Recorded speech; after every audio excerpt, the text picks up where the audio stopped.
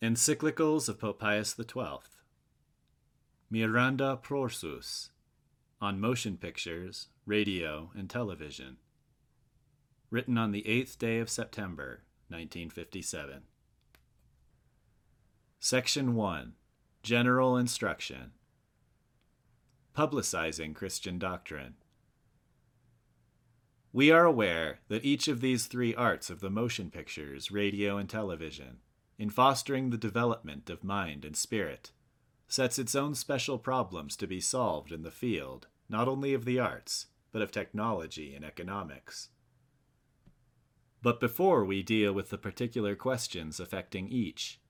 we think it right to outline briefly the principles which concern the diffusion to the greatest possible extent of the benefits which are destined both for human society in general and for individual citizens.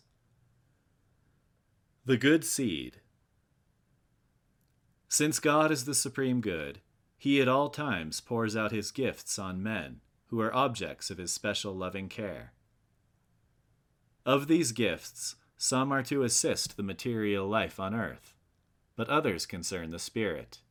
and clearly the former are subject to the latter, in much the same way as the body should be subject to the soul, with which, before God can communicate himself by the beatific vision, he is united by faith and charity, which is poured forth in our hearts by the Holy Ghost who is given to us. And further, since he longs to see in man the image of his own perfection, he even wills him to be made a sharer in this supreme generosity, and has linked him with his own activity as the proclaimer of those good tidings, making him become their donor and dispenser to his brethren and to the whole human race. From the beginning of time, it has been man's natural and normal tendency to share with others the treasures of his mind, by means of symbols whereby he daily tried to develop a more perfect means of expressing his material problems. Thus, from the drawings and inscriptions of the most ancient times down to the latest technical devices, all instruments of human communication inevitably have as their aim the lofty purpose of revealing men as in some way the assistants of God. Hence, in order that the plan of God's providence may be put more surely and fruitfully into effect, by virtue of our apostolic authority, we constituted in an apostolic letter the Archangel Gabriel, who brought to the human race the long-desired news of man's redemption, heavenly patron of those arts by which men can employ electrical forces to transcribe words at very great speed to others at a distance, can hold converse from places widely apart, send messages by wireless, and view pictures of objects and events brought before them as if they were immediate spectators, though they are in fact far away. For when we made choice of this heavenly patron, it was our intention that all employed in these arts might fully understand the nobility of the task entrusted to them. For into their hands have been placed these useful instruments, by which the priceless treasures of God may be spread among men like good seed, which brings forth fruits of truth and goodness. Evil seed. For as we consider those honorable and lofty purposes to which this technical skill should be directed, the question presents itself: why do these same arts sometimes become the means, and, as it were, the paths leading to evil? Whence then hath it cockle? All evil, of course, which is opposed to right moral principles, cannot have its origin in God, who is complete and absolute good. Nor does it come from the techniques themselves, which are his precious gifts. It can only be from the fact that man, endowed as he is with free will, can abuse those gifts, namely by committing and multiplying evil, and thus associating himself with God's enemy, the prince of darkness. An enemy hath done this. Consequently, true human liberty demands that we use and share with others all these resources which can contribute to the strengthening and perfecting of our nature. True freedom of communication. But since the Church is the teacher of the doctrine which leads to salvation, and has all that is necessary for the attainment of holiness. She is exercising an inviolable right when she teaches what has been committed to her by divine command. It ought to be the duty of all public officials to recognize this sacred right, with the result that she should be given ready access to those arts by which she may spread truth and virtue. Indeed, all true and active sons of the Church, since they recognize the priceless gift of the redemption, are bidden to ensure, to the extent of their power, that the Church may use these technical discoveries insofar as they may assist the sanctification of souls. Yet when we assert and claim these rights for the Church, it is not our desire to deny to the state the right of spreading by the same means that news and those teachings which are really necessary or useful for the common good of human society. And further, let it be permitted even to individual citizens, due regard being paid to actual circumstances and the safeguarding of principles which promote the common good, to contribute according to their capacity to the enriching and development of their own and others' intellectual and spiritual culture. Errors concerning freedom of communication. Contrary, however, to Christian teaching and the principal end of these arts, is the will and intention of those who desire to use these inventions exclusively for the advancement and propagation of political measures, or to achieve economic ends, and who treat our noble aim as if it were a mere business transaction.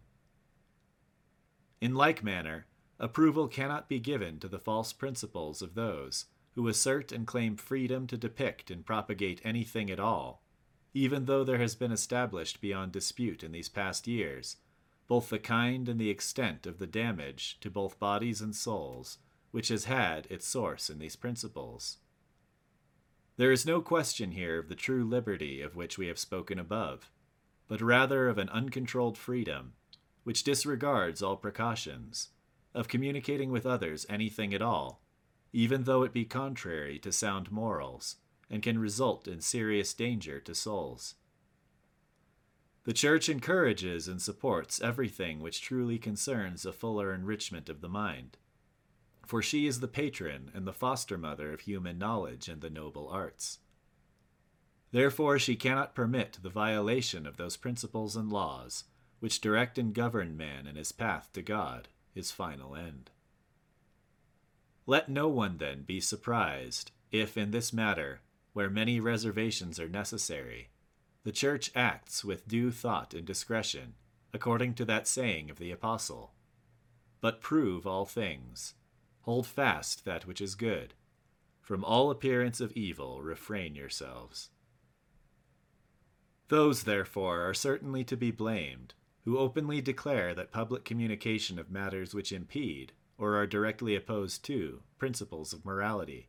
should be encouraged and carried out, so long as the method is in accord with the laws of the liberal or technical arts. In a short discourse on the occasion of the 5th centenary of the death of Fra Angelico, we recalled to the minds of our hearers that it is true that an explicitly moral or religious function is not demanded of art as art.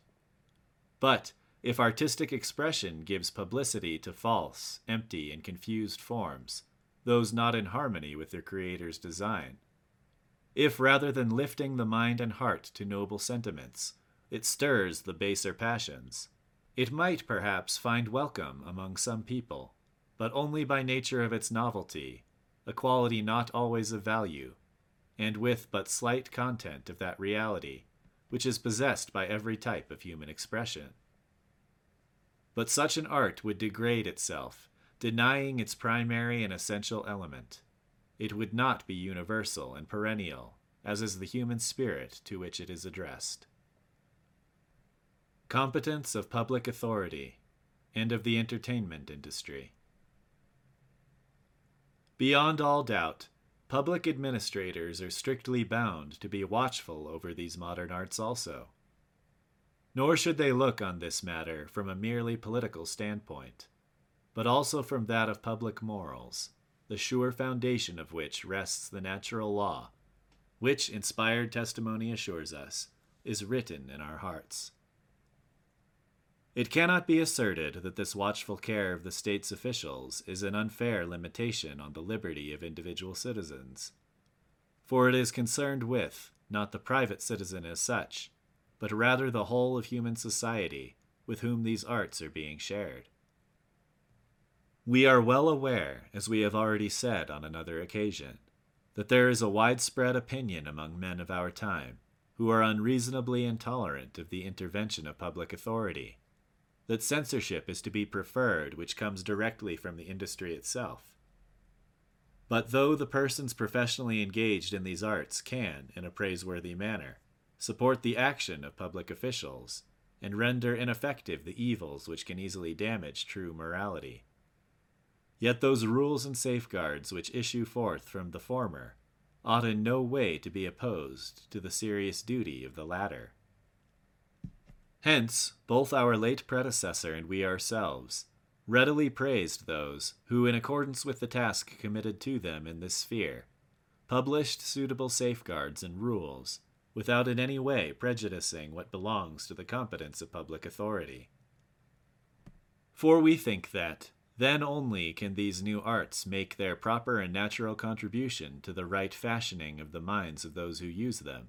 if the Church, the State, and those engaged in these professions, pooling their resources in an orderly way, cooperate with each other to secure the desired end.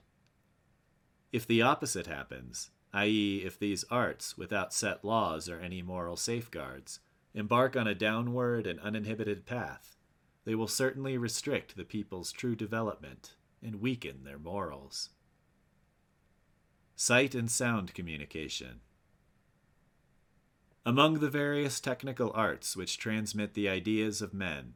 those occupy a special place today, as we said, which communicate as widely as possible news of all kinds to ears and eyes by means of sounds and pictures.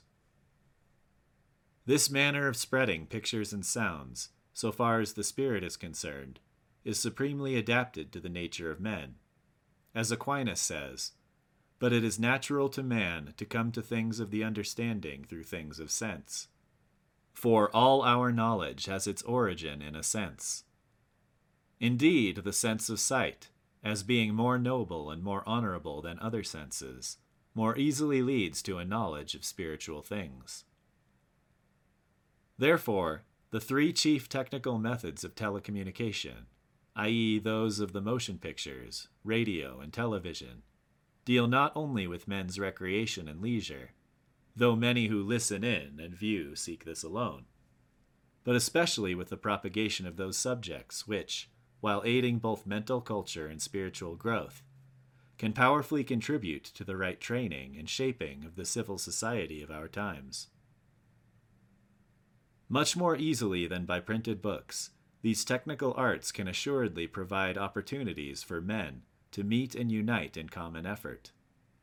And since this purpose is essentially connected with the advancement of the civilization of all peoples, the Catholic Church, which by the charge committed to it embraces the whole human race, desires to turn it to the extension and furthering of benefits worthy of the name. Indeed, this should be the first aim of the arts of the motion pictures, radio, and television, to serve truth and virtue. In the service of truth and virtue. Let them be at the service of truth in such a way that the bonds between peoples may become yet closer, that they may have a more respectful understanding of each other, that they may assist each other in any crisis, that, finally, there may be real cooperative effort between the state officials and the individual citizens. To be at the service of truth demands not only that all refrain from error, from lies, from deceit of all kinds, but also that they shun everything that can encourage a manner of living and acting which is false, imperfect, or harmful to another party. But above all, let the truths handed down by God's revelation be held sacred and inviolable. Rather, why should not those noble arts strive particularly to this end, that they spread the teaching of God and his Son, Jesus Christ, and instill into minds that Christian truth, which alone can provide the strength from above to the mass of men,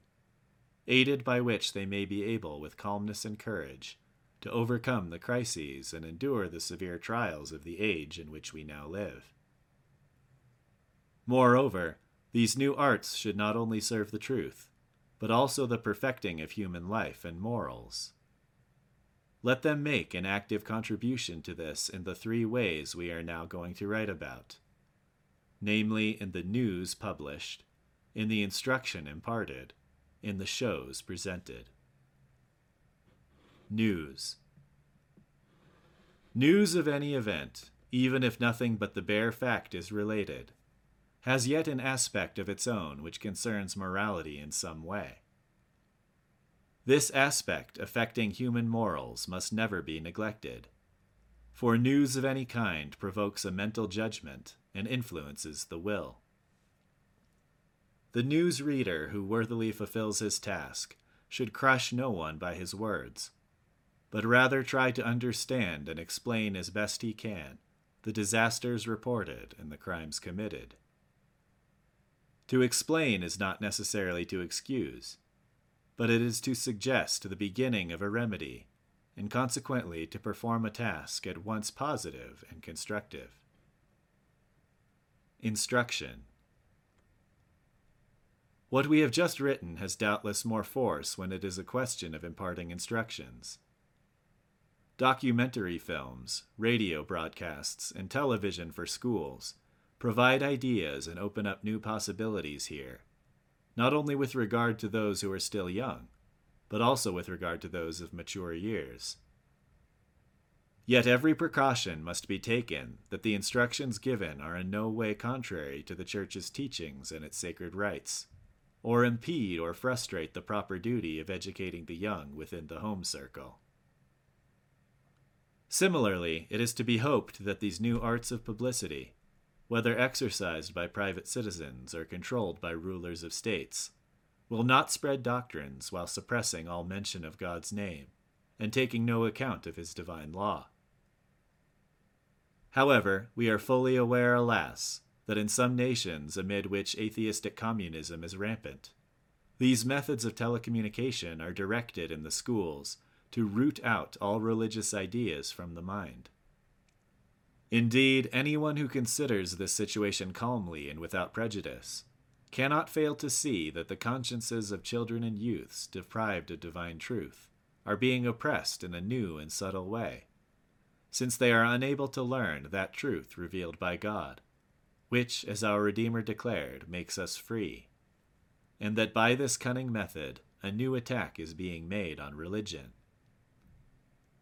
But we earnestly desire, venerable brethren, that these technical instruments, by which eyes and ears are easily and pleasantly attracted to events happening far away, should be employed to a particular end,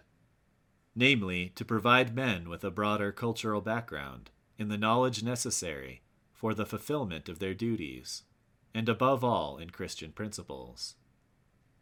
If these principles are neglected, there can be no progress worthy of the name, even in merely human matters.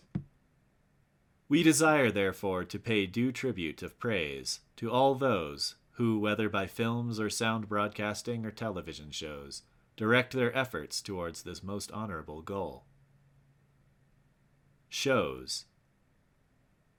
Further, it must be noted that apart from the published news and the instructions delivered, these new arts can contribute considerably towards the true good of men by shows as well. The programs have generally something which has reference not only to entertaining men and giving them news, but also to the training of their minds. With complete justice, then, our predecessor of happy memory, Pius XI, called the film theaters the schools of events, for they can be called schools in this sense, that the dramatic plot is joined with scenes in which the vivid pictures which are portrayed by the moving light are synchronized with sounds of voices and music in a most fascinating manner, with the result that they reach not only the intelligence and other faculties, but the whole man, and in some way link him to themselves, and seem to sweep him into a participation of the plot presented. Although the arts of the motion pictures, radio, and television include in some fashion various types of spectacle already long in use, yet each expresses a new product, and thus a new kind of spectacle, which is aimed not at a few chosen spectators, but at vast throngs of men who differ among themselves in age, way of life, and culture. Mass education. In order, then, that in such conditions shows of this kind may be able to pursue their proper object, it is essential that the minds and inclinations of the spectators be rightly trained and educated, so that they may not only understand the form proper to each of the arts, but also be guided, especially in this matter, by a right conscience. Thus they will be enabled to practice matured consideration and judgment on the various items which the film or television screen puts before them, and not, as very frequently happens, be lured and arbitrarily swept away by the power of their attraction. If there is lacking this mental training and formation, enlightened by Christian teaching, then neither reasonable pleasures which everyone readily admits are necessary for all who are involved in the business and troubles of life, nor the progress of mental development, can be kept safe.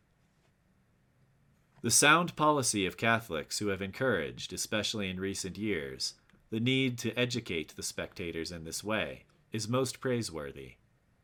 and several plans have been launched which aim at making both youths and grown-ups willing to examine adequately and competently the benefits and the dangers of these shows and give a balanced decision on them.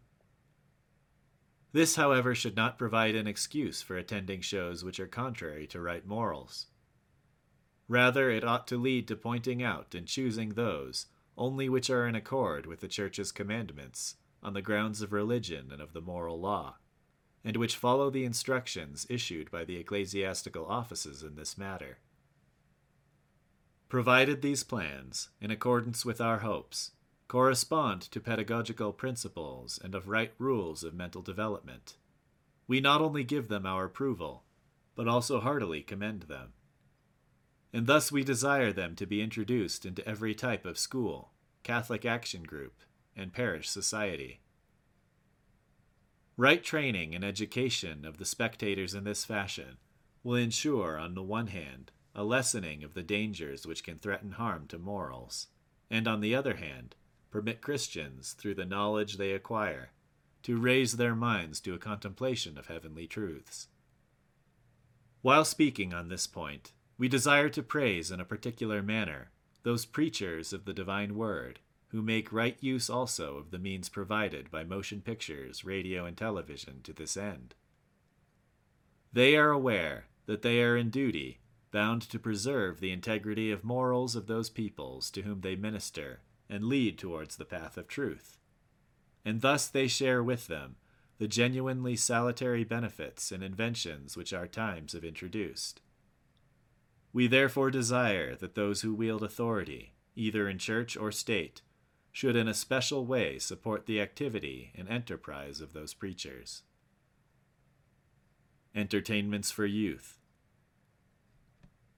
Yet it must be noticed that in exercising control in this matter, the right training and education of the spectators of which we have spoken, it is not in itself sufficient. Each of the shows must be suited and adapted to the degree of intelligence of each age, the strength of their emotional and imaginative response, and the condition of their morals. This indeed assumes a very great importance, because sound radio and television shows, since they easily penetrate right into the domestic circle, threaten to undermine the protective barriers by which the education of the young must be kept safe and sound, until such time as advancing age gives the necessary strength to enable them to overcome the buffetings of the world. For this reason, 3 years ago, we wrote thus to the bishops of Italy: Should we not shudder if we reflect attentively that by means of television shows, even within home surroundings, all can inhale that poisoned air of materialistic doctrines which diffuse notions of empty pleasures and desires of all kinds, in the same way as they did over and over again in cinema halls? We are aware of the initiatives which have been encouraged, not only by public authorities, but also by private groups who are engaged in the education of youth. We mean those undertakings and plans by which they make every possible effort to withdraw young people from those shows which are unsuited to their age, though they are too often being attended, with resulting serious harm. Whatever is being done in this praiseworthy cause we heartily approve. Yet it must be noticed that even more than the physiological and psychological disturbances which can arise therefrom, those dangers must be guarded against which affect the morals of youth, and which, unless turned aside and forbidden in due season, can greatly contribute to the damage and overthrow of human society itself. Concerning this matter, we make a father's appeal to the young so dear to us, trusting that, since it is a question of entertainment in which their innocence can be exposed to danger, they will be outstanding for their Christian restraint and prudence. It is their grave obligation to check and control that natural and unrestrained eagerness to see and hear anything, and they must keep their mind free from immodest and earthly pleasures and direct it to higher things. The work of the Church, National Offices. Since the Church knows well that from these new arts which directly affect the eye and ear, very many benefits as well as very many evils and dangers can arise according as men make use of them, she desires to perform her duty in this matter also, insofar as it concerns directly, not culture in general, but religion in particular, and the direction and control of morals. With a view to carrying out this task more fittingly and easily, our predecessor of immortal memory, Pius XI, declared and proclaimed that it is absolutely essential for bishops to set up a permanent national office of supervision, whose business it would be to encourage decent films, but to give others a recognized classification, and then to publish their judgment, and make it known to priests and faithful. And that it was necessary, he added, that all Catholic initiatives with regard to the motion picture be directed to an honorable end. In several countries, the bishops, with these directives before their eyes, decided to set up offices of this kind, not only for matters connected with motion pictures, but also for radio and television. As we consider, then, the spiritual advantages which can spring from these technical arts, together with the need to protect the integrity of Christian morals, which such entertainments can easily endanger, we desire that in every country, if the offices referred to do not already exist, they be established without delay.